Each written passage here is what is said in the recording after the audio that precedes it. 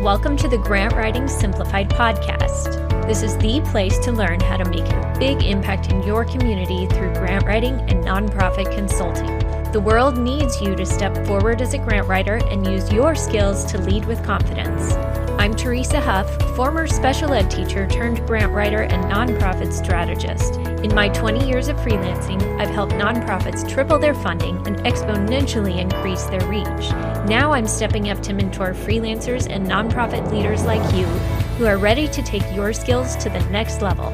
It's time to get intentional about your vision so you can create lasting change in your community. Learn the skills and strategies you need to become the grant writer the world needs. Let's do this.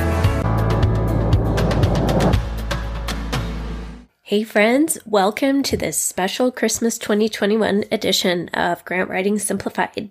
If you are ready to unleash your skills on the world to make a massive impact, then let's get you on the fast track. The Fast Track to Grant Writer is my VIP small group coaching experience where you'll learn how to be the go-to grant writer in your community. This is everything the books don't tell you. It's like Miracle-Gro for grant writers. Let's fast track your income and your impact. Join me today at teresahuff.com/VIP. It's been a while since we've had a nonprofit spotlight on the show. I've been saving this interview up for you to air during the holidays, and let me tell you, there is gold in here today. I can't wait for you to hear it. Last week, we talked about how success leaves clues and the importance of always learning, but also taking action. Today's guest is a perfect example of that combination. Courtney Vrablic is the executive director of The Store in Nashville, Tennessee. You need to know a little background first about The Store. A few years ago, Brad Paisley and his wife, Kimberly Williams Paisley, and yes, that's referring to the country singer and the actress, they took their kids to volunteer at the Unity Shop in Santa Barbara, California. This was a similar type of nonprofit grocery store, and that visit sparked a dream in them to address food insecurity in their own hometown community of Nashville, Tennessee. The store provides free groceries to families and people who are seeking self-sufficiency and the opportunity to break cycles of poverty. And today's guest, Courtney, is the executive director of the store. And as a single mom who has navigated through a lot of assistance programs in the past, Courtney really has a heart for serving her community. She has such compassion and drive and helps people in a way that makes them feel seen and respected. I really appreciate Courtney's combination of tenacity and confidence and humility. She's just this beautiful, inspiring person. You will really enjoy this insightful conversation. I made a list of so many great takeaways myself, so I know this is a little bit longer than our typical episodes, but I promise you it will be worth it. So stick with me to the end. Here we go. Learning to make that transition from, in the corporate world, you're expected to be able to make decisions and lead through it and jump in, especially between working in the food industry as a chef. You know, rapid fire decisions are just part of the everyday business. And then working for Amazon, you know, they expect you, like that's one of the main statements and policies of leadership that they expect from you is that ability to analyze the situation, make a rapid decision, and then lead people through it. And then when I transitioned into the nonprofit world, I mean, it's a whole other animal. And so there's the committees and the approvals and the formalities and procedural things. I studied books once I took the job of like... You would have to. It's an entirely other creature. My goodness. It really is. And, you know, in some ways it was frustrating because I had to slow down. On the other hand, it really taught me to be able to present a well thought out argument or decision and policy, what it was that I was doing, be able to walk people through it, explain it from the ground up, and just be very clear in that level of communication. So you learn to rely on your board's wisdom and experience for the pitfalls that you maybe would have never seen. Yeah, that's a big key is being able to trust the people around you too, to fill in those gaps, especially where you're transitioning. And that's where so many people don't realize how many of the core skills really transfer back and forth from corporate to nonprofit, yet nonprofit is kind of its own different beast. It's like being in a different country. It really is. You're learning a whole new language. I've been very fortunate too in being able to network. I'm really surprised that especially new leaders who are women who came into the nonprofit world roughly around the same time that I did. And being able to join in conversations and have cohorts and coffee groups with them and being able to like play this over like, hey, is this normal? Am I wrong? Can you help me like refine my judgment on this? Is this the procedure? Does your board, XYZ? And just being able to bounce that off of peers who were coming in from corporate into the nonprofit leadership arena at the same time. It was really, I probably know maybe 8 to 10 women that all jumped in at the same time. It's fascinating. It's been so amazing too. That's interesting. And you're in a large enough community where you have probably some pretty good resources like that and support and groups that you can kind of be a part of to help pull from. Well, and, also just taking the suggestion of, I have a peer who's at another nonprofit, and she had an opportunity to do a cohort. It was a ladies leadership group that Joe Saxton was holding for women in nonprofit leadership. And this peer of mine, we had only had 1 or 2 conversations, and she rang me up and was like, listen, I know we don't know each other very well, but this is a really awesome opportunity. I've read this woman's books. I really think that we would all benefit from it. I'd love to have you there. And invited me into this group. And it was like 6 other women. And we did a 6-week course together where we met every other week. And it was life-changing. It was just fascinating. So it's the things that we do, to build each other up and offer each other opportunities that maybe wouldn't have been presented to us in the regular course of action in business. So that's awesome. And the things you can relate to or springboard from, just sharing ideas, even if you have different types of nonprofits, different types of people you're serving, still those processes are super helpful. Absolutely. And, we all bring different skills and experience to the table. So to be able to talk to another leader who happens to be very good at data collection or happens to be very good at including a narrative in all of their social medias, or has a really consistent concept of messaging. And to be able to play these things back and forth and bounce them off of each other. It's true. You don't have to be in the same areas and fields of nonprofit service and programming, but just the procedures, the behind the scenes, the everyday business, and being able to provide a quality face and front to your organization and be able to play that off of other people and their experience, dropping that's huge. Oh, I'm sure. Well, and I love this look behind the scenes because I know you guys are fairly new. You had just started this right before the pandemic. 4 days. Which, I mean, yeah, who knew that this freight train was coming at you right around the corner? Right.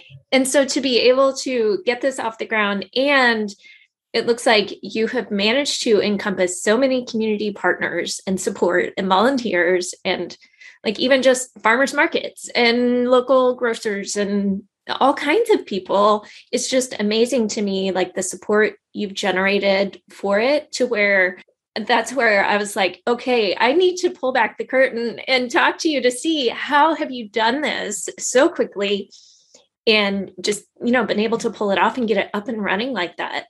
Well, part of the store's overall mission and programming was never to just be food. I mean, that's what our location does. That's what our programming is.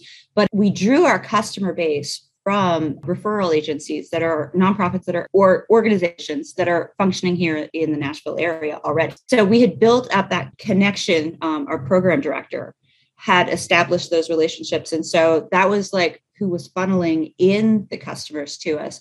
But it also provided the opportunity for us to then turn to them and say, okay, COVID's happening. Are there additional resources that we can bring in or that we can turn our customers back and say, listen, here are some other additional services? I think, as much as I would like to say, oh, yeah, me and my team, we pulled this all together really quickly. We were a brand new organization. We were open for 4 whole days, and we were testing out a model that had never existed before, especially in this area. So it wasn't just all of us sheer force of will pushing through this storm. It was the way, especially in Nashville, I will say, having lived all over the country, this is a particular mindset within the Nashville community where it still believes that it is a small town and it still pulls together in times of difficulty, and people show up. And this is unusual. I can't stress this enough.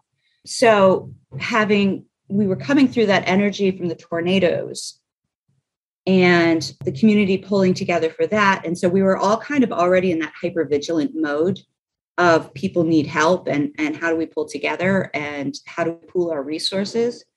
And then, we get into the pandemic end of things. And really what it caused leaders in the nonprofit area to do is, instead of being tied to your bubble of service, we began to network openly with each other and say, listen, here's what we can do. Here's what we can't do. What do you have? I have additional resources here that I don't want to go to waste. Can you use them? It helped us come together as a cohesive community resource in general. I don't want to say that we were trading things necessarily, but what I mean is, like, there were services that weren't maybe being provided for certain populations that weren't already established programming. And we were able to kind of, okay, we recognize that there's a need over here. Here's what I can do. Can you provide this amount of this? And then communicating that to the volunteers that were coming to us, especially through Hands on Nashville. It came together really quickly because everybody came to it with an open heart and an open mind, and we weren't being self-protective.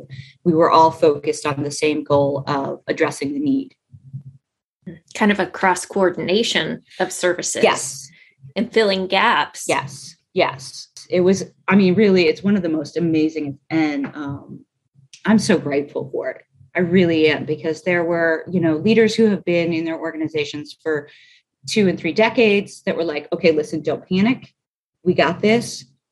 Then there were some of us that were, still wet behind the ears, who were like, bringing the energy, and we've got the enthusiasm, and we're going to jump in wherever we can. And, you build off of each other's strengths.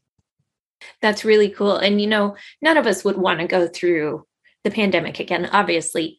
But I think these things you're describing, those are really some of the silver linings and some of the blessings that we're starting to see come out of it as a result. Because now that you've done that and built those relationships and network, could you see yourself going back to that bubble again? I mean, look where you are now and the coordination that's happening as a result of that.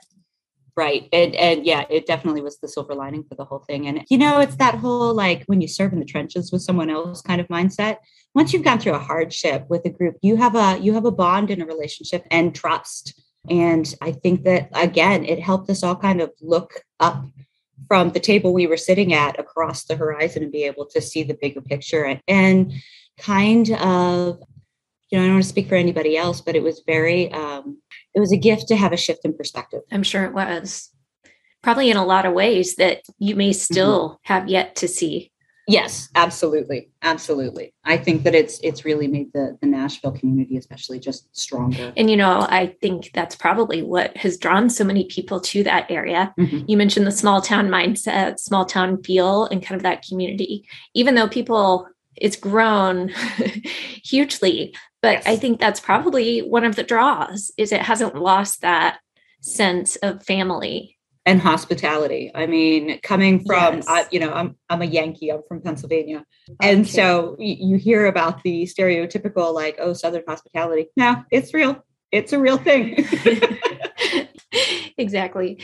So with all of this, I mean, you obviously came into this with a huge skill set, and you're probably like a lot of people I talk to, myself included, in nonprofit work. Like, we didn't train for nonprofit work. Right. We all just kind of eased into it in the back door. And it sounds like you came into it the same way. Mm-hmm. So what was that like for you? Were you like battling this, I know I can do this, yet on the other side, who am I to even think I could do this? Oh, imposter syndrome is that's a very real thing that comes. And also, in stepping into this arena, you come to realize that there's actually 2 different groups. that are functioning in the whole nonprofit world, where there are the people like us who have come in with prior experience in various fields. We're not trained for nonprofit work. We're learning as we go, and we're bringing those skills with us. And then there's this new group that has started to develop and acquire the academic training that goes into the nonprofit world. And, as much as people want to say, oh, it's this way or that way, I think an organization benefits from both.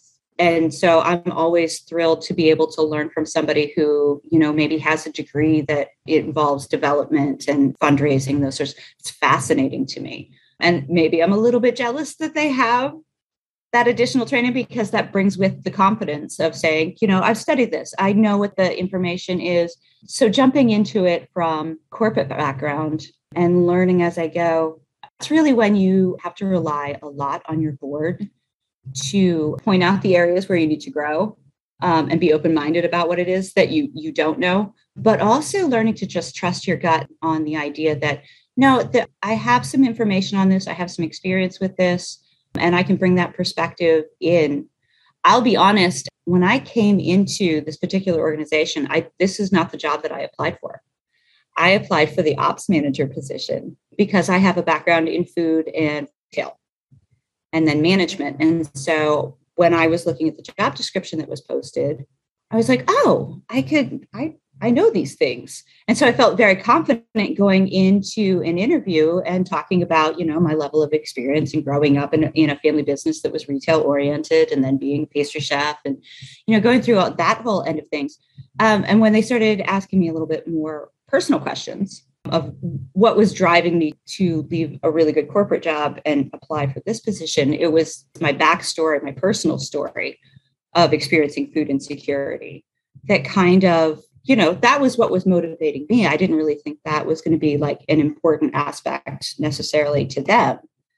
And about 2 hours after I'd had my initial interview, a couple of the board members called me up and asked me to consider the executive director position instead of the operations manager position.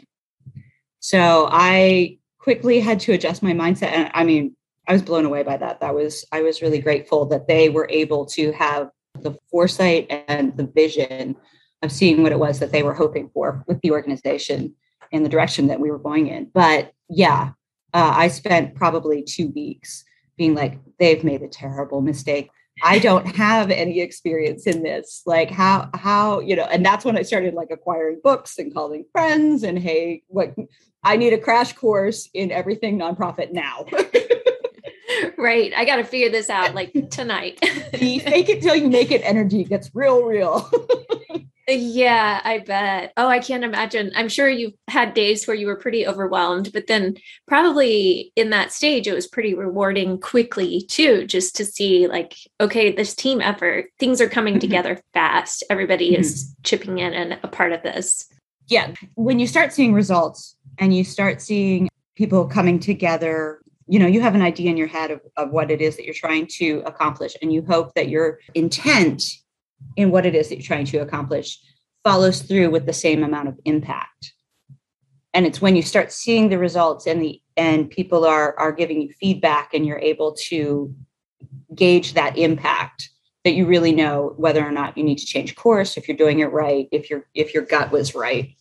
I don't think that women get encouraged enough to trust their guts, but it's a really valuable and important asset that we bring to the table, especially for, and I don't want to discount women who don't have children, but if you have been a mom and have managed a household, those women do not get enough credit for the amount of unpaid labor and managerial experience that they bring to the table. And I don't think that should ever be downplayed. That's valuable to any organization that they are a part of. That's very true. And, it took me a long time to learn to trust my gut. And even though, like, looking back, I could see times when I was like, ooh, I was spot on there, or I should have listened to myself. And so after a while, it was like, I need to just listen. And my husband now is just like, what does your gut say? And he totally, it's like, he realizes it's a thing. And I don't know how to explain it, but sometimes you just know, like, there's certain things I think our brains just kind of pull together clues without us even realizing it. Yes. very much so. I completely agree with that. So with celebrities involved, was that a little intimidating for you, or were you okay with that? So first of all, when I applied, I had no idea that the people who were involved. I didn't know who the founders were. I just liked the concept. That was critical to me, the way that programming was being displayed as wraparound services, getting to breaking cycles of poverty and stuff. And so when I looked at that, I want to be a part of that. Then I go into the meeting and I find out that we have two famous founders and they happen to be really fabulous people. What I've discovered is that there's two different mindsets of what happens when you have celebrity involvement. There are people who assume that the celebrities are doing this because it's a tax write-off. No, it's not. That's not what's happening. Yeah. Maybe there are people who do that because they want the feedback or the image that they're giving back, whether or not that's their heart. I don't know. I can't speak for those people. That's not why Brad and Kim Paisley are doing what it is that they're doing. And then there's the mindset that if a celebrity starts a nonprofit, they're there every day. They're unloading the trucks, they're answering the phones, they're opening the mail, they're paying the bills. Like, no, that's also not possible, because in order for them to maintain their celebrity status, they have careers and they have projects and they're on tour and there's things that they need to do. So it's a balance. And so getting to see them in action before the organization was able to open the doors and their level of involvement, and getting to just sit down, like literally sit down at a kitchen table and have conversations with them about what was driving their hearts and motivations in this. And then, their vision for the future, and being able to explain where I was coming from. When you are dealing with people who genuinely care about the issue that they are trying to get involved in, that is all of the difference. And it peels back some of the additional whatever isms that come with, like, Lord, I would never want to be a celebrity. Man, that's intense. People watching all the time, engaging everything that you're saying. I am so grateful that at the end of the day, these are two people who genuinely care about the community, genuinely have a history of reaching out and helping people, whether anybody saw them do it or not. That's who they are at the end of the day. They're people. And then for them to be able to extend this amount of energy to be the face of the organization and be the voice of the organization, whenever that's appropriate and it benefits us. Like, I'm grateful for that too, because that allows me to sit down in the office and get the other work done. Right. And, as a leader in a nonprofit, that is a tough balance between those two things of being the face, but yet the reality is there's a lot of work to do. So trying to balance those two things out is hard. Absolutely. And especially when you're talking about new nonprofits, there's only, so much staffing that you're able to provide. So there's 4 of us that are full-time staffers. And then we rely on a great deal of volunteer energy and workforce and labor to help us get the day-to-day stuff done. So in terms of like what it is that I'm doing as the executive director, that's a title, but I'm also like head of development and all of the fundraising that goes into it. We only just brought on a grant writer to help. So I was, it's insane looking back now at all of the things that I had taken on without any kind of like training and just hoping it worked. The first year of writing grants myself and just, hoping this was the right way to go about it and that I was achieving the requirements that were expected. And, we're really fortunate that we deal with a fair amount of foundations and grant makers that were willing to work with us, explain things to me. I think one of the kindest things that ever happened was there was a chair for a foundation here in the area who sat down and just explained to me, here's what other foundations are going to be looking for. Here's the numbers that you need to have ready. Here's how you present that information. Here's how you break down the percentages for your programming costs. He was so gracious, and he did not have to do that at all. He just was very kind to me in that. And I will never forget that. And I am deeply grateful for it, because until somebody walks through it, you're just you're driving through a fog, hoping that you don't hit the proverbial deer. It's a steep learning curve, especially when you're new to all of it, let alone the grant piece of it. That's a lot by itself. Yes. Yeah. Because there's a whole workplace culture to it. And really, that's pretty early. Yes. But yeah, I'm sure having the need, and then last year grants were a little different. Like Yes. funding was different and people understood the need for emergency funding. So that was probably a good time to be involved because normally being so new, the organization wouldn't have qualified yet, but you could probably build those relationships quickly to solidify that, which I'm sure helped springboard. Yeah, much in the same way that programming adjusted and was more fluid and welcoming and accepting on the street level of things, then your grant providers, your foundations, those who were giving the money, additionally, then kind of opened up on this level of being very gracious and understanding. So we were not only new, but we had completely changed all of our programming outside of the fact that we were providing food. Right. So the model that we had presented to these organizations who had supported us in opening the doors, then I had to go back and say, so listen, we really appreciate the funding, but this is what we had to do with it instead. You know, I kind of feel like we were lucky in the fact that we didn't have a whole lot of time beforehand in the original model, so that when we changed it, we weren't stepping on a lot of toes. We weren't confusing the public. We didn't have to ask permission or forgiveness, really. So to be able to turn on a dime and say, listen, we need to address what's happening in the environment around us, and then we'll get back to what it was that we were trying to do. Yeah. So many organizations were like, listen, we understand this is completely unusual. We understand that you're going to need more to bring on part-time staffing. You're going to need more food. You're going to need money to do that. And they really just jumped into overdrive. But yes, then to go back this year, a year later, and sit down with those organizations and do reporting back, there's still very much a sense of understanding of like, listen, we all had to just do the best you can. And nothing went as planned last year. Right. So how do we cut through all of the red tape and the fat and say, okay, you need the money. We've got the money. You're doing the servicing. Let's meet up at the end and see if that was the right thing to do and how we can move forward together. And I really think that was a critical and helpful relationship. Instead of people holding to the letter of the law, we jumped into the spirit of the law.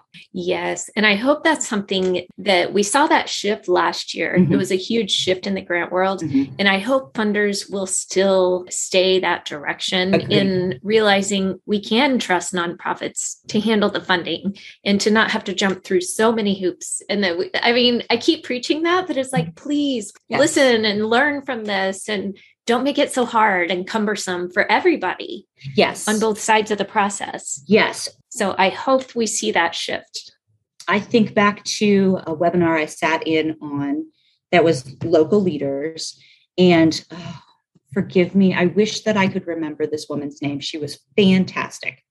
She is a director for a local nonprofit. She is a woman of color. And one of the points that she brought up was how invaluable it has been for their organization, because organizations that are led by people of color tend to receive less funding.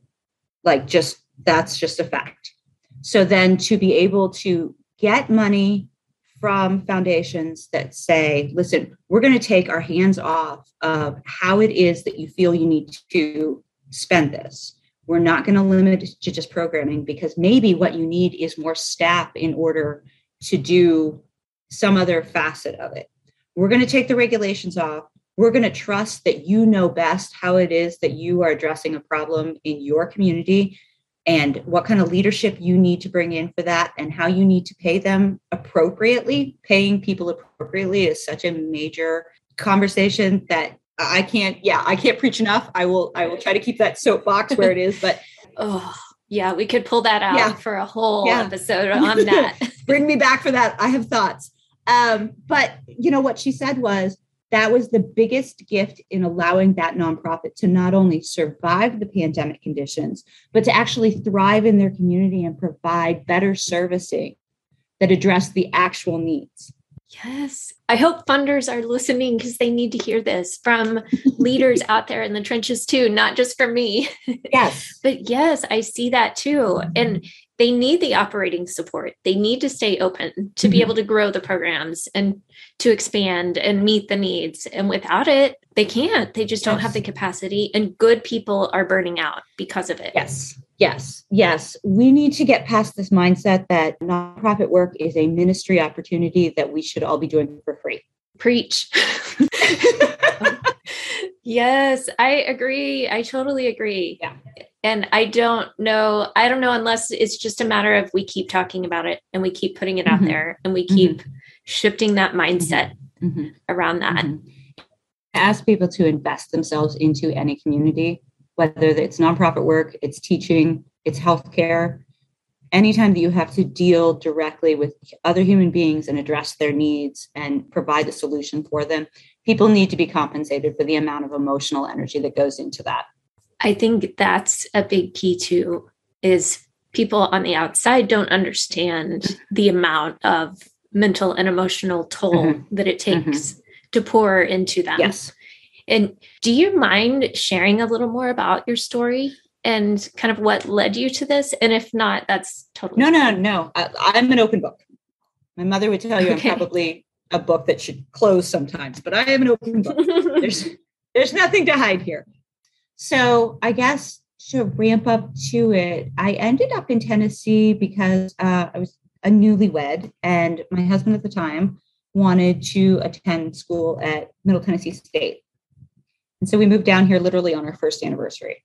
And we were married very young. So I'll just caveat with that. So in that time, then I joined up with Aramark, who was providing services on campus for food and dining, and became the executive pastry chef over at Middle Tennessee State. And I was in that position for about 5 years.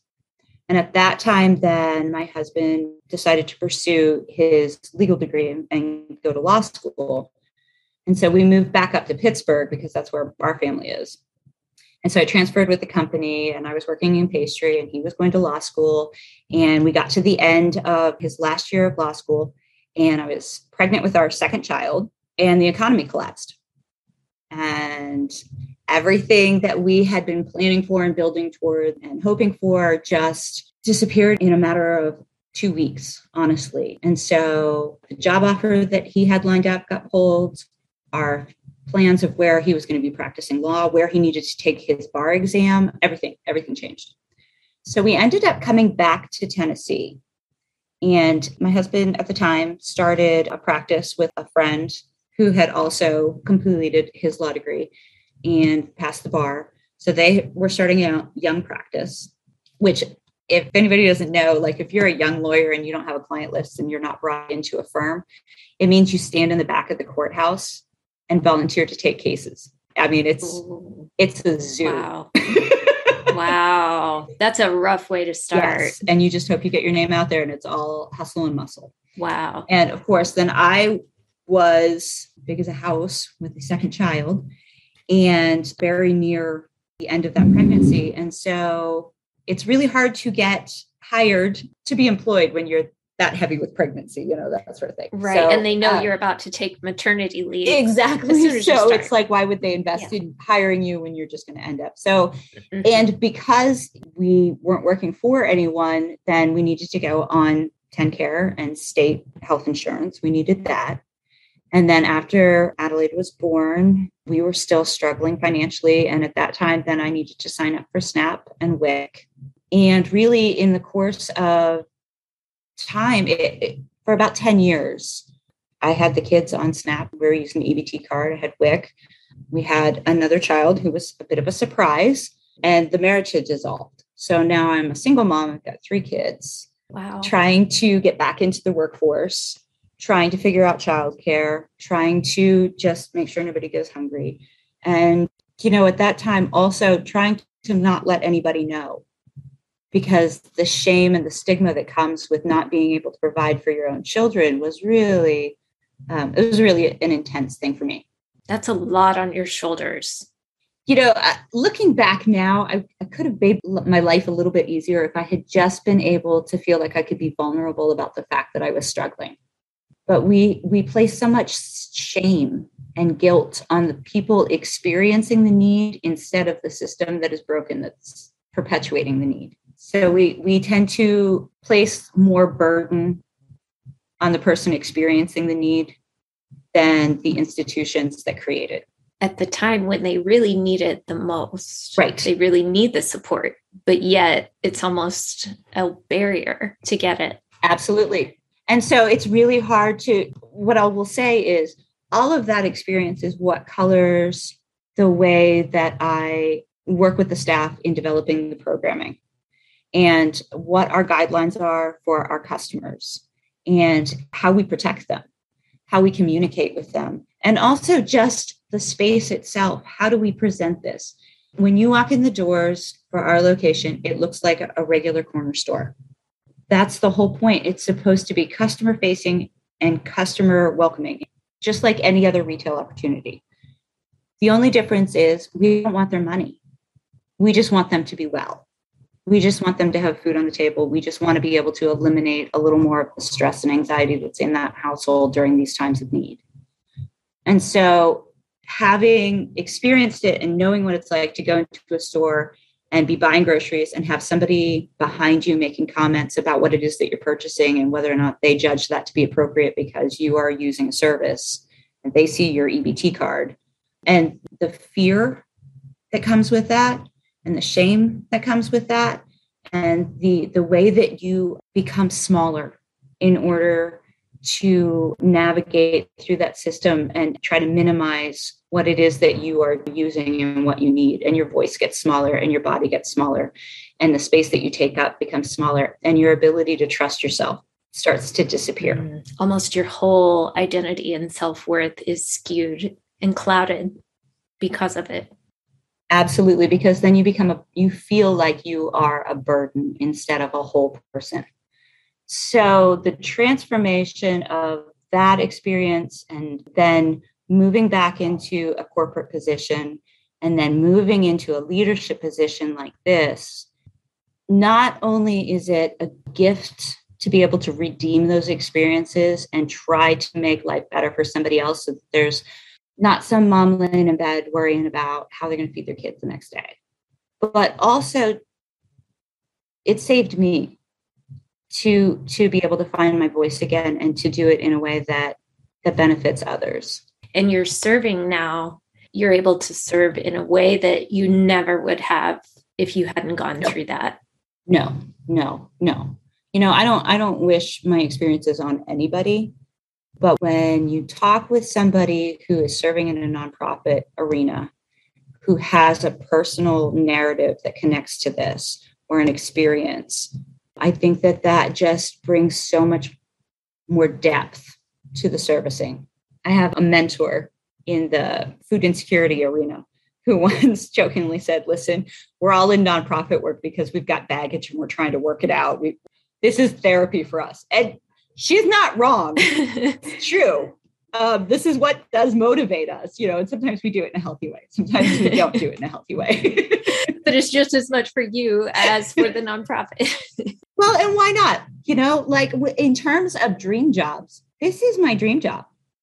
And I am just really, really fortunate that I was able to connect with the right people who then had a vision for what it was that they wanted to, you know, have for leadership and to be a spokesperson for why these services are important. And they saw beyond what you saw in yourself. They saw something bigger and they pushed you to something bigger because you had originally applied for the other job. Yes. Not thinking, you probably didn't even consider the director job. I literally said, are you crazy? Have you fallen on your head? I'm sure they loved that. Well, you know, in that whole conversation of getting your board to understand your own quirks and sense of humor, like, yeah, that probably should have been an alert to them. Like, oh yeah, by the way, I have a really like dark sense of humor. Yeah. So yeah, that's part of the package. Just buckle up, guys. Right. Yeah. You asked for it. That's so cool though. I mean, what a way to be able to say that about your job. And to be able to give back and to do something that fulfilling, because I know it's not a walk in the park. Every day cannot be sunshine and roses in nonprofit work, even in the best of nonprofits. That's just reality of the work. But yet to be able to say that and to know that you are doing something that's going to have a long lasting impact in the community for years, like far beyond you, that's got to be so amazing to be able to do that. And what keeps you going back day after day.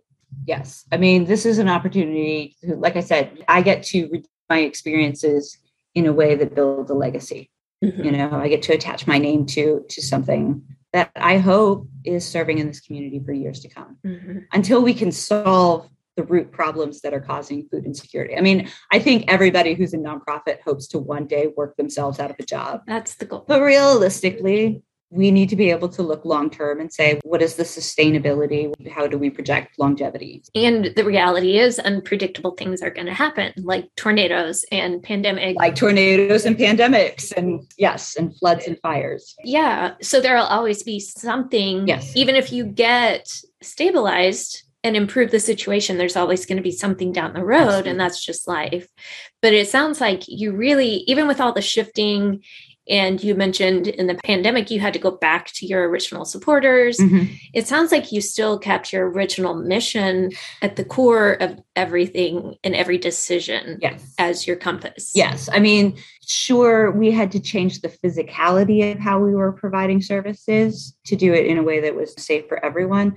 But the core is, how do we protect and support the dignity of others in a way that fosters hope? And so when you go back to your mission, when you have to change your programming or adjust it or make changes, you look at your root mission first, and then you kind of build from there. So is a delivery service for elderly individuals, was that our original model? No, we hadn't gotten that far yet. But to be able to say, listen, this is a dignity issue, and this is what the community is needing from us, to be able to go back and say, this is part of the mission. We didn't foresee it at the beginning of everything, but we're grateful that we have an opportunity to fill that gap. And I'm sure there was a lot of community analysis done and maybe some pre-work before they started this, as far as like, is there even a need? Is there somebody else meeting the need? Where can we fill the gaps? At what point in that whole timeline did you come in? So Brad and Kim Paisley had been volunteering at a place out in Santa Barbara called Unity Shop.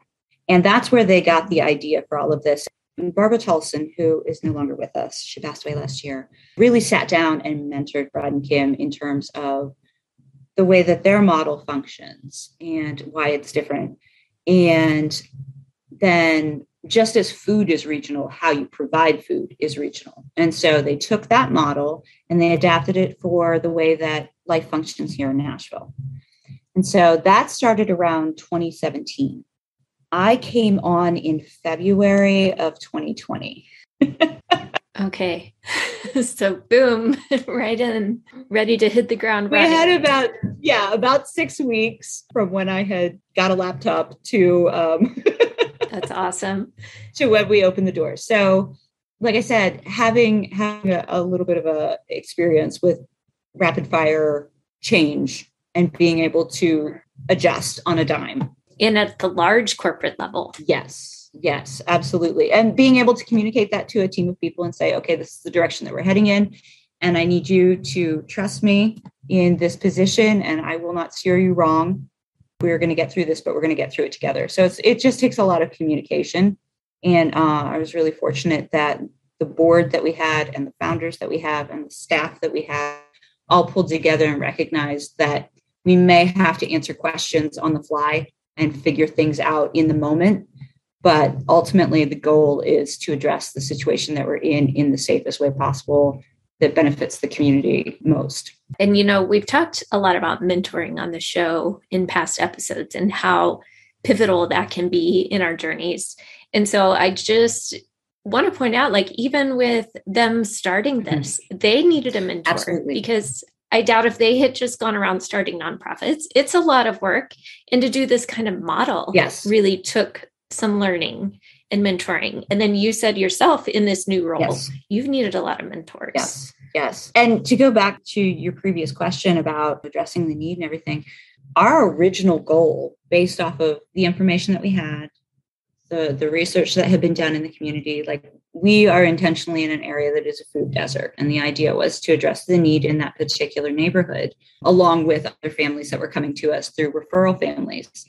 The goal, looking back at it now, is kind of funny, but the goal was to have 100 families shop with us twice a month and be able to provide for those 100 families and kind of case study them and help them through a year. And right now, our services are capped at 350 families until the end of the calendar year, so that we can then go back and say, okay, is the model working? How many people can we actually bring into this space and do it safely and provide for them appropriately and consistently? So there's an awareness of hunger in the community, but that was pre-pandemic. It was, pre-everything, it feels like. And so I think that it has opened the eyes of not only our founders and our supporters, but also just this demand that nonprofits are experiencing. It kind of opened the doors with the foundations and the funders as well, in the sense that, like, this is a major problem. This is a long-term problem. This is not a fast solution problem. And I think that's important to acknowledge, that you can't just slap a quick Band-Aid on it and it'll be fixed. Yes. I mean, in terms of the amount of people that we were feeding during the pandemic, that was an 18-month program that we did. But really, we recognized that that was really just a bandage to stop the bleeding. And you had to. You have to. Yes. You can't heal somebody's open wound, not to be gross, until you stop the bleeding. What we know from the economic crisis of 2008 and 2009 was that it takes the average family 10 years to build back their financial resources and get back to a place of stability. That's a long time. I went through that time. It was 10 years for me. And so, I can say with certainty, it takes a long time to get back to feeling safe and stable and having those resources and building back your savings and having the resources that you need to get your family through. The way that this pandemic has gone and the length of time and the way that it has affected individuals who never thought that they were going to be out of a job, that their industry was going to suffer. We look at the entertainment industry and the tourism industry here in Nashville. Those are jobs that people did not think that they were ever going to lose or that there would be a shortage in. And so they ended up using up all of their resources trying to survive something that didn't have a clear end, a clear light at the end of the tunnel. So convincing those individuals to come and utilize services instead of draining all of their own personal resources was definitely a challenge. Communicating to people that they could, in fact, that this is what we're here for. And we exist for that reason, and all are welcome, that kind of mindset, and to kind of help people address the stigmas that they themselves have about food insecurity or financial insecurity or housing insecurity or healthcare insecurity. That has been the biggest challenge. Yeah, I'm sure that's been a hurdle, just getting past that. You were describing it's typical traditional attitudes and being in line at the grocery store. I mean, you're already down. You don't need to be beaten down anymore. But yet, unfortunately, that happens, whether it's our perception or the way people treat others. It's so unfortunate. I think that there is a fear rooted in all of us that could be us. And so we tend to other the other, because otherwise we have to address the fear that we have in our hearts of what it is that makes us a good person or makes us successful or makes us feel safe and secure. And so that is a very lizard brain reaction to make a judgment call on somebody else's circumstances. And what we've seen in this last 2 years is that it could be anybody at any given time. You don't know if your street's going to get bombed or your neighborhood is going to flood, or these things can happen so rapidly, and they're not moral judgments. They're circumstances. And people are just trying to address how to get through. And what we want people to know is when they walk in our doors, there's not going to be any judgment for why it is that they're in a circumstance. What we want to do is help them find a way to move forward in whatever way works best for them. That's one of the reasons why, if somebody is looking at, our website or any of our social media, that sort of thing, you're never going to see a picture of a customer, because the goal is to provide them as much safety and security and anonymity here within our doors. This is a safe place for them. And we do not engage in that sort of, if a customer wants to volunteer a story, as a way of saying, hey, thanks, you helped me through a difficult circumstance, that's great. But that's purely based off of them volunteering that information. We're never going to request that from them. You're not going to exploit that even more of what they're going through. I think somebody once referred to it as poverty porn, for people to want to see, and I'm not making a judgment. I mean, I know it's hard for people who are donors and supporters to understand the impact they're making without hearing the stories of the people who are benefiting from the programming.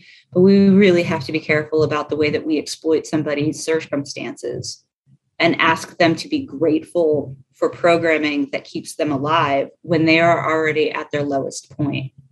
It's like, these are the things that we should be doing for each other anyway, because we're human beings, keeping each other alive, being good neighbors, putting out that house fire. Those should be automatic things that we do.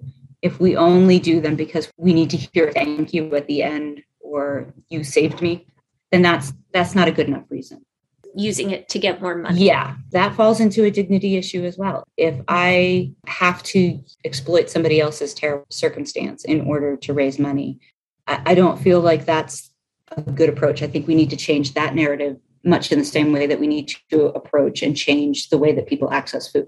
I think it all goes together. I expect that would also bring a creative challenge for you and your team, trying to really convey this deep need and this compelling work you're doing without being able to tell the stories. Because that's another piece we've talked about on the podcast, is the storytelling and how that can really convey what you're doing to donors. But yet, I mean, the reality is there are some stories that just are not ours to tell. Right. I've really admired your social media of how you're reaching out and like appreciating donors and showing so much appreciation for their generosity and the variety of partners that are involved. But yet, how are you handling these challenges with this? Sometimes it is as simple as me explaining my story. So I am more than happy. That's why I say I'm an open book. I would so much rather put myself on the spot and the residuals of shame and embarrassment for a circumstance. But I've made my way through that experience. And so sometimes it's sharing what my story is in substitution for a customer that we currently have. You know, because if there had been a service like this, maybe I would have been able to make my way through faster or with far fewer panic attacks. God knows. Sometimes it's putting our volunteers who are interested in sharing why it is that they are involved in the programming and why they want to volunteer with us. There are so many moving parts to our work that my go-to should never be to put the burden of proof and the burden of why we exist on the customer who's experiencing the greatest amount of need. When we say it's a free grocery store, I mean free. They don't even need to pay in gratitude. No strings attached. No strings attached. And so like we really have to, we have to get creative about that sort of thing. But that's kind of part of the revolution in servicing that we are trying to create. It's not just how you access your food, or that we are trying to give you additional resources and wrap around and support to address all of the areas that are encircling your need. We also need to address the way that we then build support and raise those dollars. And honestly, you know, one of the great things about that is having two founders who have an incredible sense of humor. So when things get really dark, I can always turn to Brad and Kim, and they are going to find a way to creatively address coming to a community and saying, listen, we need your help, but they're going to do it with humor and they're going to do it with grace. One of the things that we have not been able to implement yet, but we keep hoping, is we have this fundraising idea that we want to do, and it's a dodgeball tournament. Oh, fun. So it's like, you know, let's maybe take the heavy off. And I think at this point, everyone's aware of the fact that there are hungry children and we need to find a way to provide for them. But let's maybe find a way to do it where we can laugh and come together and have a good time and not drowned in the heaviness of the issue that we're trying to solve. They always find like these really great ways to kind of bring it back to, let's find a way, let's do it in a way. That's fun. And, you know, if it's for kids, why not make it playful? Right. Why not make it fun? Right. Let people act like kids again. Well, and again, it goes back to that whole thing of removing stigmas. If we can talk about hunger and poverty and need and do it in a way where people don't feel weighted down by the guilt or whatever it is that the heaviness of the topic, we need to be able to address these topics. As much as anything, we're problem solving. Let's problem solve together, and let's do it in a way where you feel good about the experience that you had in addressing that circumstance with us. Right. That's going to continue building trust in your community with your donors, to where maybe they know you're going to be good stewards, right, even if they can't see some of those frontline activities, right, the way you were saying, right, they still know you're going to use the money wisely to make the most impact possible. I mean, at the end of the day, it's still my job to do as much data collection as possible. But that doesn't mean that I need to put somebody's face in front of a camera with a microphone. Exactly. So there is, maybe I get a little bit more focused on collecting as much data as possible. In a collective way that doesn't single anyone right, out. Exactly. But also can point towards some progression in individual stories without having to name them. So that, because I'm all for being open and transparent to any of our donors and supporters. They absolutely deserve to know where their money goes. That doesn't mean that they have full access to a person's privacy. There's a balance there. Yes. And I think it's a huge asset that you are so willing to share your story. And I mean, you've shared it, so it's out there. It's not like you're keeping it a secret now. Right. Now you can share freely of what it was like firsthand. Mm-hmm. But also on the other side, I feel like that's got to be encouraging to see that, okay, you made it through. You survived. Yeah, it was hard, but you made it through. Yeah. Maybe I can get there too. Like, that's got to be helpful for your customers that come in.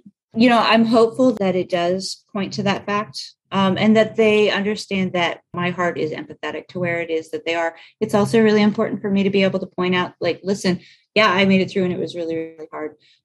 But also, some of our customers have additional barriers that they are forced to overcome because of the way that society exists in the culture. So I made it through, but I'm a fairly well-educated white woman with no accent who comes from a Judeo-Christian background.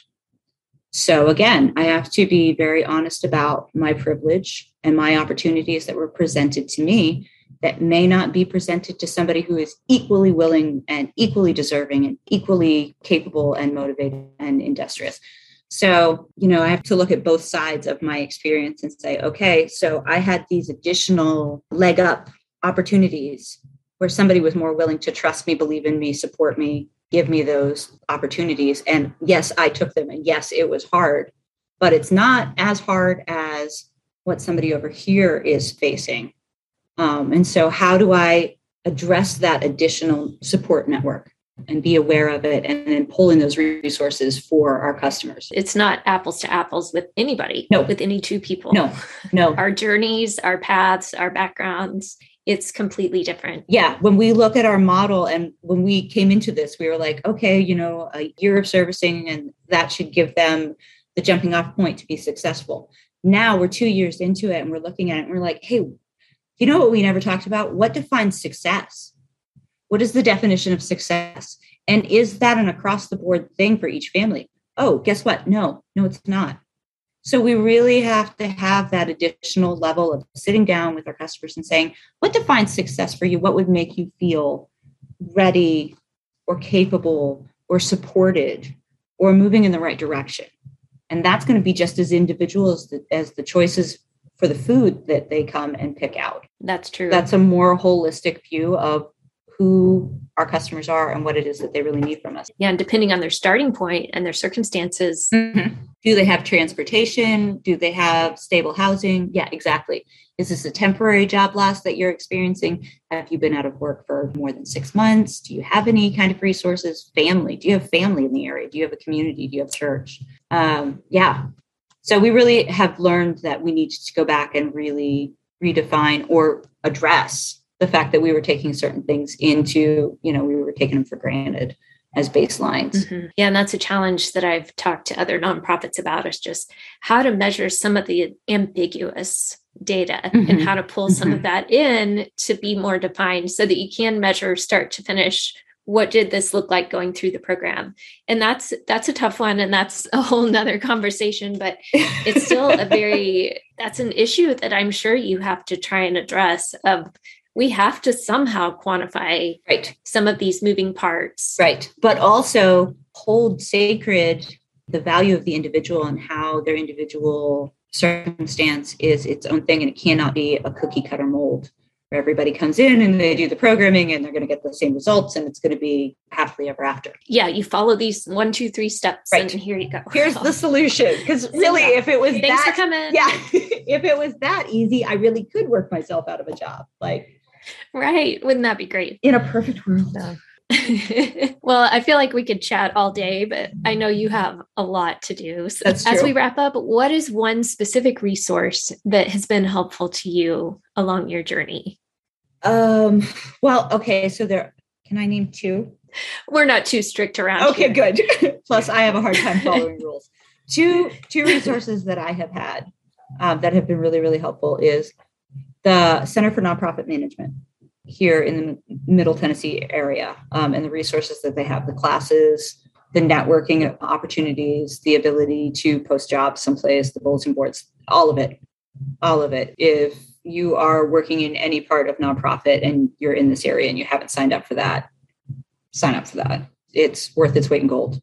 And the other thing is, as I mentioned before, the leadership that has been provided to me through a woman named Jo Saxton, who specifically addresses and tries to mentor women in leadership who are either in ministry or nonprofit, because those cultures are very similar and have far-reaching impact in different communities. And so her heart is for helping women learn to trust themselves and be the best leaders that they possibly can, but also supporting other women in leadership. So I would say those 2 resources have been just instrumental in helping me find my way through and be able to lead confidently.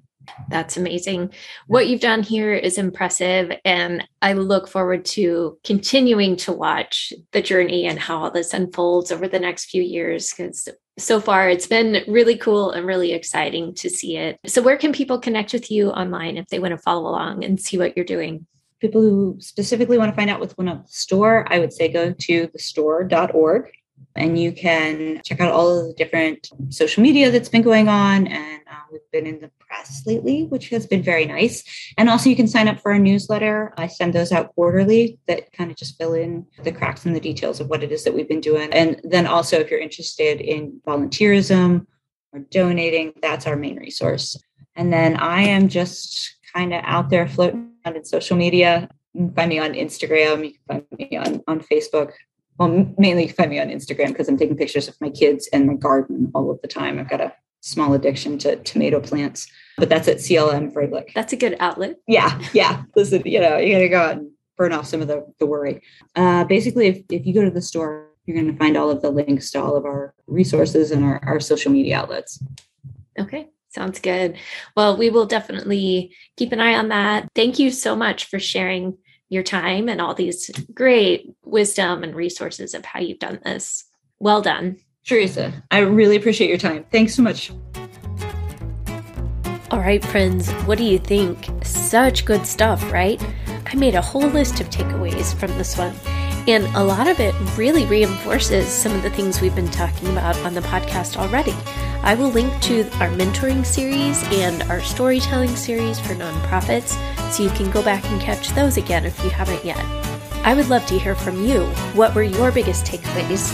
Hit me up on LinkedIn, come connect over there and send me a message to let me know what was your favorite takeaway from this episode. All right, my friends, I hope you have a wonderful week and a very Merry Christmas. I'll talk to you soon.